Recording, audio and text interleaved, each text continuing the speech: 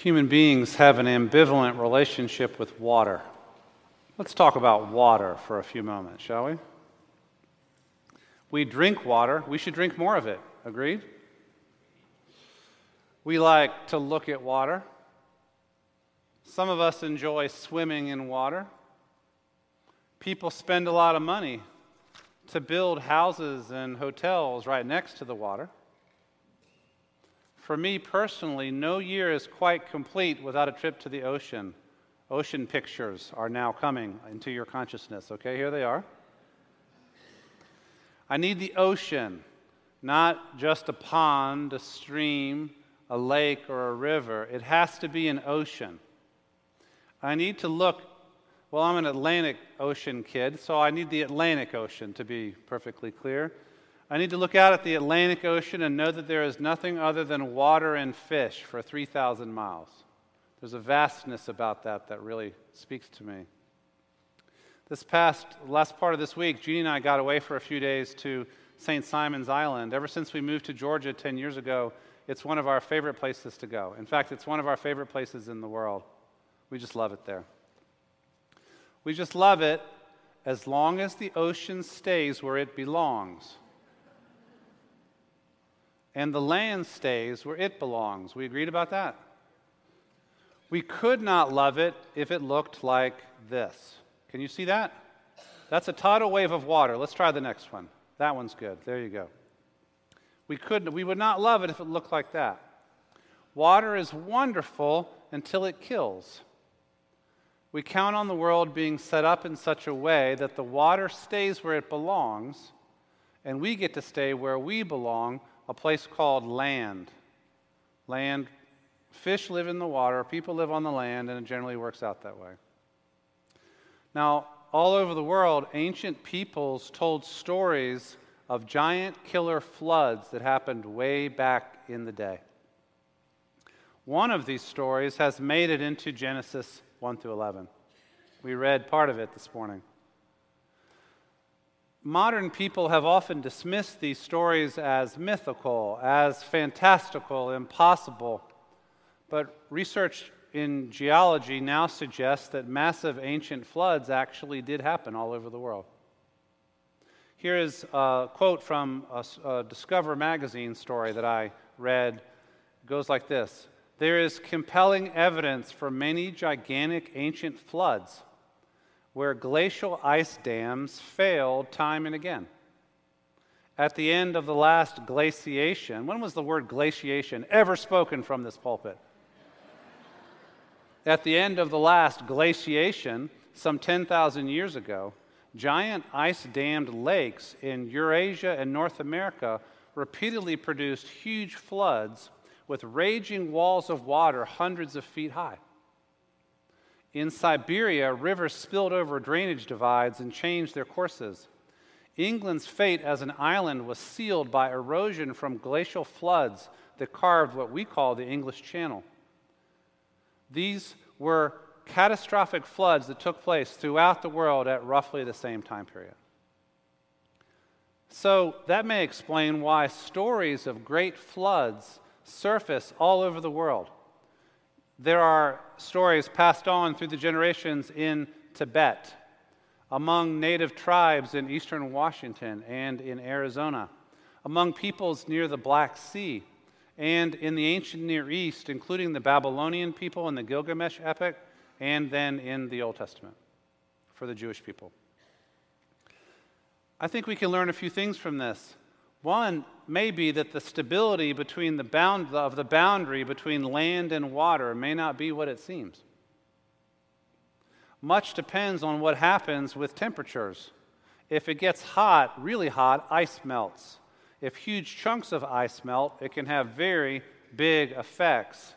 This is one reason why scientists are concerned that the iceberg that just broke off of the Larsen C ice shelf in Antarctica, an iceberg the size of Delaware, is something to be worried about, not just if you happen to be riding a boat in that general area. Scientists have been predicting for a while that rising temperatures would melt sea ice and that it would have perhaps catastrophic effects. So that's something for us to take seriously. Another thing I think we can learn from this is that few things are scarier for human beings than waking up to see a wall of water overtaking your home, your community, your land. And so with that background, we turn to our biblical text for this morning. To me, the most important part is this line from the beginning. The Lord saw that the wickedness of humankind was great in the earth. And that, listen to this, every inclination of the thoughts of their hearts was only evil continually. And the Lord was sorry that he had made humankind.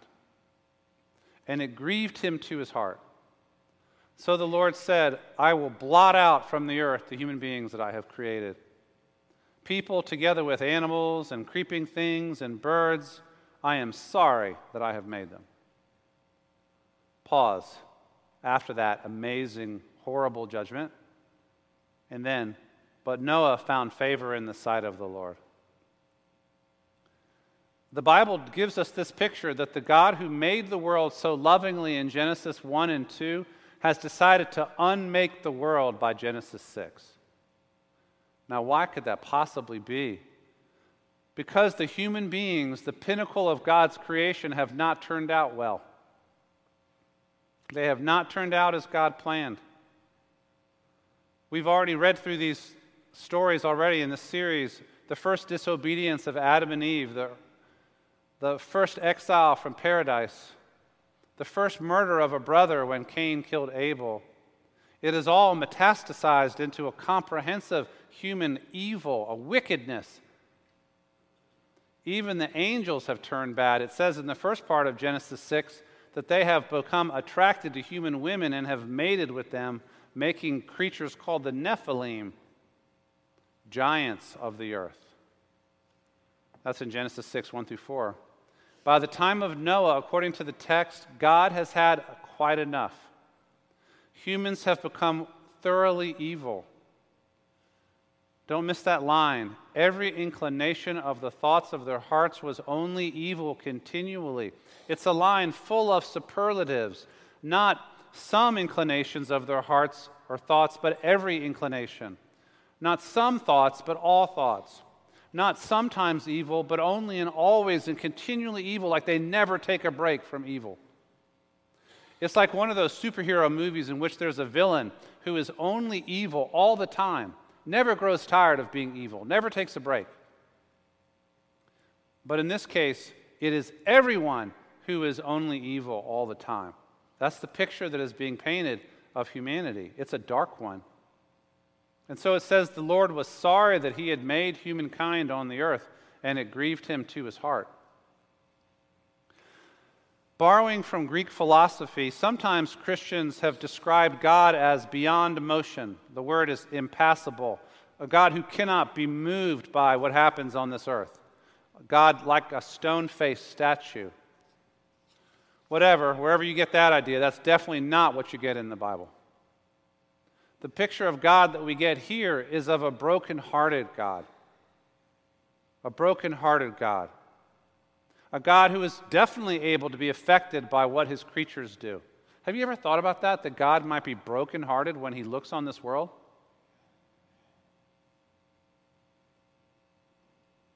This is a God in this picture who is deeply, completely, profoundly sorry that he has made humanity. I think we should take it very seriously. The text says, I will blot out from the earth the human beings that I have created. Blot them out. It's like when you start a story. Remember when you were a kid, you'd write a story, and you'd work on it for a little while, and you'd say, no, this is terrible, and you'd crumple up the paper and just toss it aside. It's like that, really, is how it reads. No, it's more than that. It's like when you're in a love affair, and you keep all your love letters in a nice love letter box, and you put it under your bed. And then when you break up, you take every letter and you tear it into tiny little pieces and you throw it in the fire. And then you take the box, because it was the love letter box, and you tear it into little pieces and throw it into the fire. The reason I can tell you that story is because I actually did that when I was 18 years old. I was a hopeless case. I made it through, met Jeannie, and the rest is wonderful. But when I was 18, whew. Scholars have described what we have in Genesis 6 as an uncreation.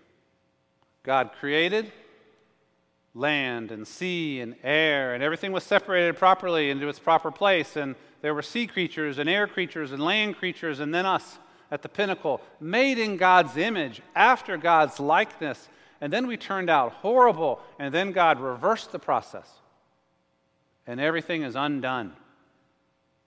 And so all the fountains of the great deep burst forth, and the windows of the heavens were opened, and the rain fell on the earth 40 days and 40 nights. It's water everywhere, water from below, water from above, water from the side, water everywhere, 40 days and nights of torrential rain. But not just rain, the subterranean waters burst forth, the oceans get out of control. Human civilization is swept away. There's nowhere to run. There's no higher ground that you can reach. There's nowhere to hide from this water. The text says, the waters swelled so mightily on the earth that all the high mountains under the whole heavens were covered. All flesh died that moved on the earth. All flesh, birds, domestic animals, wild animals, swarming creatures, and all human beings. Everything on dry land in whose nostrils was the breath of life died. He blotted out every living thing that was on the face of the ground. We teach this as a children's story in Sunday school. How in the world do we do that? It should be banished, unless it can be taught for what it is, one of the most epic, tragic stories in the entire Bible. It's not a cute story about animals 2 by 2. It's the story of divine wrath on a creation gone terribly wrong. It's a nightmare story, not a children's story. And yet, I think children and others can understand the truth that is here for us. I think there is Word of God here, but we have to know where to look.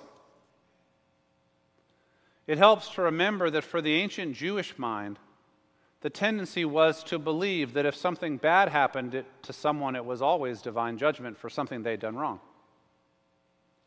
And that pattern, sin, consequence, if you have a bad thing, you must have sinned, is very deep in the Bible, and it actually evokes controversy within the Bible itself. It's the theme of the book of Job, for example. Job suffers, and his friends say, you must have done something wrong, look harder, and Job says, I didn't. And the friends say, look harder, you wretched sinner, and Job says, I didn't do anything wrong. And they do that for 40 chapters. It's also the theme of the story of the man born blind in John 9, where everybody says he or his parents must have sinned, and Jesus says, no, that's not what's going on here. But yet there's also plenty of times in the Bible where there's sin and then there's consequences. I think that there were indeed catastrophic great floods on the earth about 10,000 BC, that they did create massive loss of life, that they lived on in the memory of all ancient peoples in the world, and that for the Jewish people, they interpreted them as judgment on human wickedness. That God was brokenhearted over what had become of humanity, and God judged. So some people consider this an inconceivably horrible picture of God. And I get that. And I get that until I start thinking about the evils that people do on this planet. Even now. All you have to do is read the newspaper. How about rape and torture and murder? How about every victimization of a small child that takes place anywhere on this earth today? There's 7 billion plus people on this planet. How many children are suffering today because somebody is mistreating them today? I remember in seminary being very struck by reading Dostoevsky's Brothers Karamazov. And there's a scene where Ivan asks Alyosha, how does God justify the suffering of even one child on this planet? Even one. Isn't one case enough to raise questions about the goodness of this world or the goodness of God?